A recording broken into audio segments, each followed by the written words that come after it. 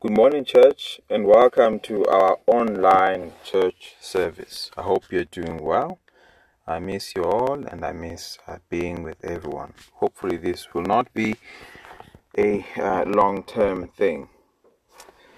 Our passage this morning comes from Ruth, chapter 3, from verses 14 to 18. If you have not listened to last week's sermon, this is a continuation of that.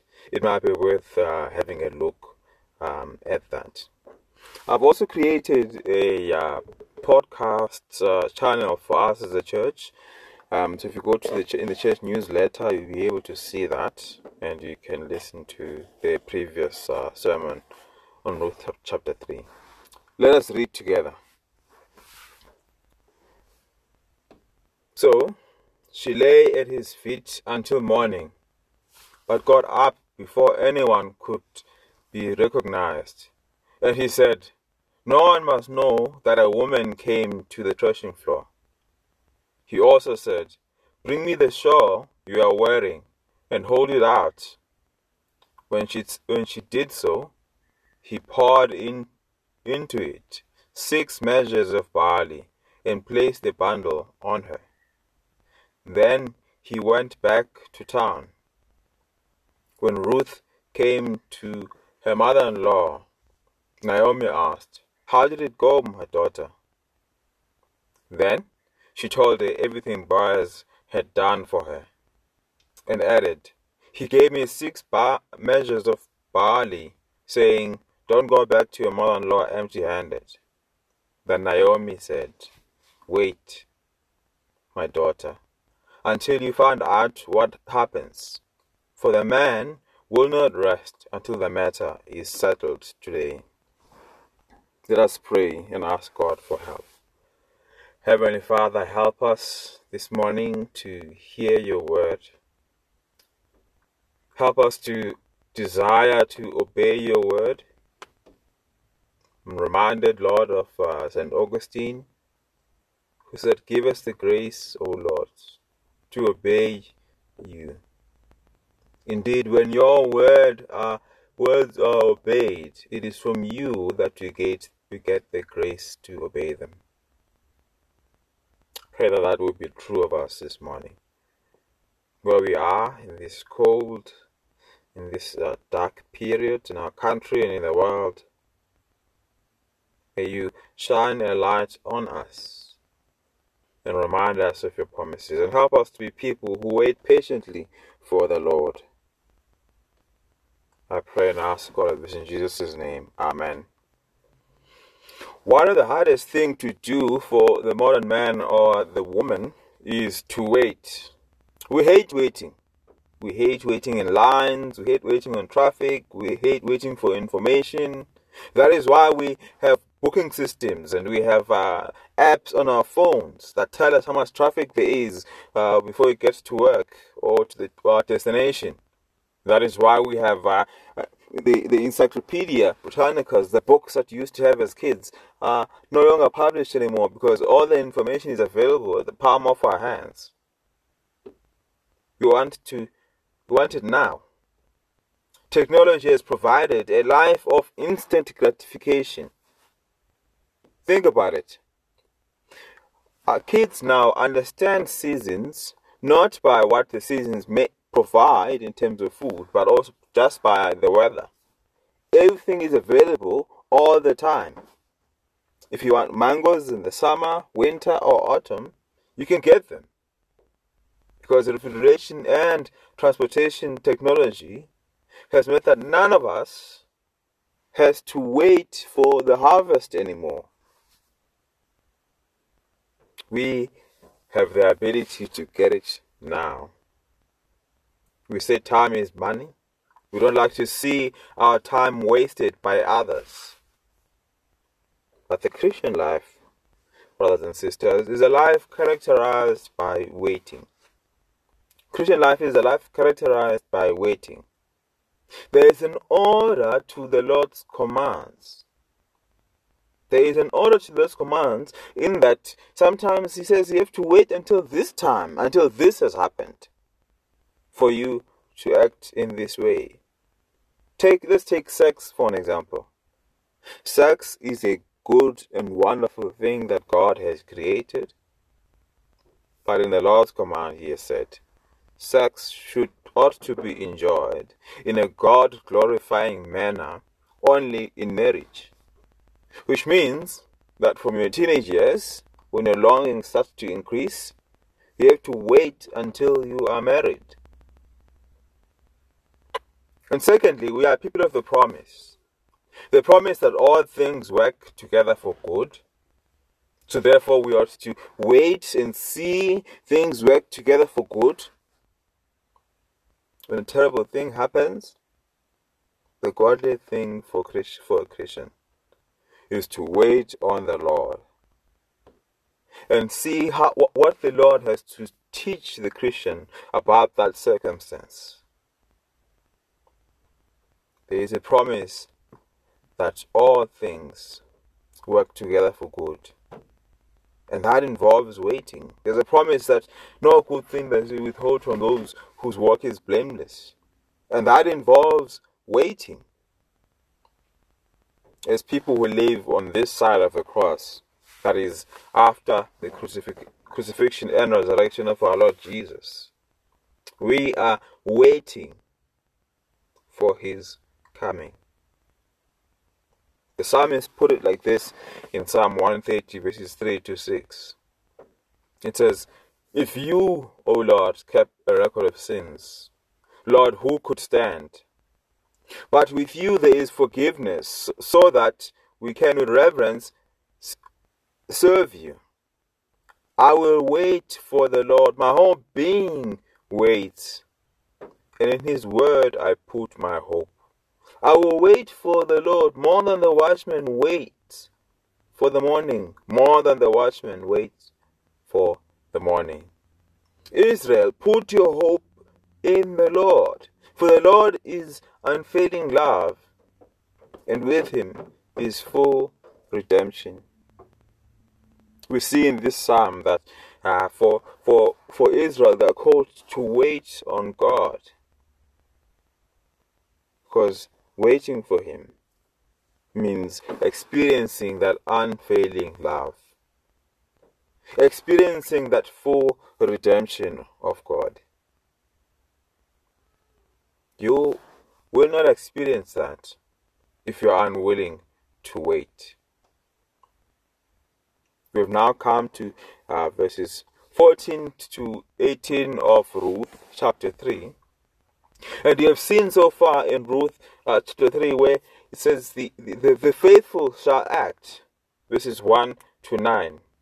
We saw Ruth and Naomi faithfully doing something about their circumstances. Yes, trusting God, but trusting God while acting. The action from Naomi was to initiate this meeting between Ruth and Boaz, sending her to go and lie down at his feet. You may be suspicious of her actions. The text does not say that the actions of Naomi are good and commendable. She may not have acted in a wise manner, but the Lord used her action for His purposes. The main point is the fact that she acted. She did something. That's what trusting God is that God will use this man, Boaz, to rescue them from the difficulties that they find themselves in. So she sends Ruth and says, "Go to this man, Boaz, who has shown kindness to you. Lie at his feet. He is a relative of ours and therefore has the responsibility to redeem this family." And Ruth does that. We saw again in verses 10 to 13 that the faithful shall act selflessly. The faithful shall act selflessly.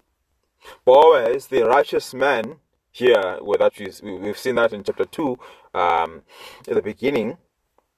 Boaz, the righteous man, does not take advantage of Ruth. Instead, he seeks to do right by her. and honor the Lord. He is flattered by the offer, but knows that there is someone who is closer to the family than him. And he promises that you will be redeemed, Ruth and Naomi. Someone will come in and marry you. It may not be me, it may be someone else, but this thing will happen. And now we're seeing this morning from verses 14 to 18 that the faithful, they wait on the Lord. The faithful wait on the Lord. That is the third point of chapter 3. The faithful wait on the Lord. From this point on, Boaz takes the lead in providing closure to this encounter. First, he nips the rumors in the bud and says, "Don't let it be known that a woman came to the threshing floor." One can easily imagine the impression that this meeting would create among the Bethlehemites, especially in today's media. You can see the headlines. An old man victimized by a seductive Moabitess. A secret lover's date comes to light. Or the widowed Moabitess seeks hard-working men of character for long walks in the barley fields and quiet evenings. She must really want children. The situation that Ruth and Boaz are in is precarious and has a potential to destroy both the reputations of both Naomi and Ruth. Naomi is the one who sent her to do this, and Ruth could be perceived as a loose woman. And we see here what Boaz does is that he seeks to protect her. He says, "Don't let it be known that a woman came to the threshing floor." Situation was not ideal, yes, but let's not make the situation worse. No sin was committed here, so therefore there is no reason why that the suspicion of sin should cause harm to both Naomi or Ruth. So Boaz took care of this. But also he shared with Ruth from the bounty of the harvest by giving her 6 measures of barley. Then he went back to town, that is, to take care of the matter, as we will see in chapter 4. We also see that he sent Ruth back as a messenger to Naomi, that her empty-handed days were now over. Remember in chapter 1, verses 21, where she said, "The Lord sent me at full, but I've been brought back empty." Those days are now over. She came back to Bethlehem empty, but now the Lord is meeting all of her needs through Ruth and Boaz. Having done all of this, will the Lord withhold a descendant for Naomi? Certainly not. In view of that, there is hope in Boaz's earlier response that there is a Redeemer closer than I. God will provide for her, either through this Redeemer who's closer than Boaz, or through Boaz himself.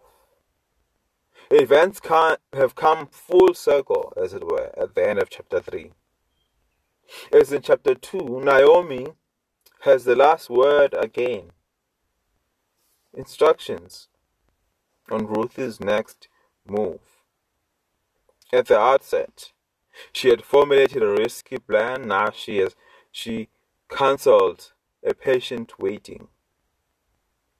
The yes of a righteous man is a yes. Boaz will do something about this. She knew Boaz was a righteous man, a man of his word. So she counseled her, that is, Ruth, to wait on the Lord to provide for her needs. Let's wait until we see what happens. We see in verses 18. For the man will remain inactive until the matter will not remain inactive until the matter is settled today. You have captured this righteous man's heart. Therefore, be assured that he'll give himself no rest until this matter has been sorted out on this very day. In conclusion, Ruth chapter 3 compels us to ask ourselves this question: what are we willing to risk? And for what reason are we willing to risk it? We see here Naomi and Ruth risking everything, risking their reputation, in confidence that God will redeem through Boaz, taking a great act of faith. What are we willing to risk? We take risks all the time. We take risks for the sake of fun, to receive a promotion, or having a family, or people are willing to put up with all kinds of discomfort and costs. People climb mountains, they cross seas, they take long walks, for all kinds of reasons. But what are we willing to risk for the sake of the gospel? For the sake of the redemption of the masses who are still wallowing in sin? What are we willing to risk? Not for our redemption, because our redemption has come to us in Christ, but for the redemption of others. For most of us, the answer is probably not very much. We're not willing to risk our lives or our health or our reputation or our comfort, our friends, our family for the sake of the gospel. The most obvious proof of our resistance to spiritual risk lies in our unwillingness to talk to others about God. Never mind putting our reputations at risk at midnight during the barley harvest like Ruth did. We wouldn't risk being considered odd by our friends because we talk to them about Jesus over a cup of coffee or on WhatsApp. We all have our excuses. Sharing our faith might cost us friends, our reputation. People might think of us weird. Ruth and Boaz put everything in the line for the sake of family redemption. And little did they know that it was for the sake of the entire human race. Their risk, obedience to God, led to the birth of a king who would become a descendant of our Lord Jesus Christ. The Lord works through human faithfulness and obedience to bring about His redemption. Amen. God has said through Micah in chapter 6 verse 8 that He is not interested in their burnt offerings, but rather that what He requires from them is to act justly, to love faithfulness, and walk humbly with their God. What we see in Ruth chapter 3 is a model of that. God requires faithfulness above all else. He requires faithfulness, and He uses faithfulness to achieve His purposes. This book challenges us to rethink the depth of our character, our goals as people, the identity of the God in whom we worship. All of these things come together at this point. Here's Boaz and here's Ruth. They find themselves in a compromising situation, yet they come out unstained by sin, showing loyalty to God, righteousness, and faithfulness. They are under no obligation to commit themselves to the redemption of Elimelech's family. Yet they went out of their way, setting aside their personal preferences for the sake of Naomi and her family. such a picture of selfless concern for the needs of others is what we see in Philippians chapter 2, verses 1 to 11. A selfless concern that considers others better than oneself. A selfless concern that led Christ to the cross. He did not consider his equality with God, but rather he emptied himself to being a slave and humbled himself by becoming obedient to the point of death on the cross. That is what Christ did. He put our interest ahead of his. His face was disfigured beyond recognition for our sake, that we might have life, and life to the full. What are we willing to risk when we have a Savior who has done so much for us? Let's pray. Heavenly Father, indeed you are a gracious and loving God. Your Son, Jesus Christ, is a model of faithfulness. One who did not choose equality with God as something to be grasped, but rather gave himself up for us, that we may have redemption. Lord, help us to emulate him, to follow after him, and to desire the redemption of others and to act on that. I pray and ask all of this in Jesus' name. Amen.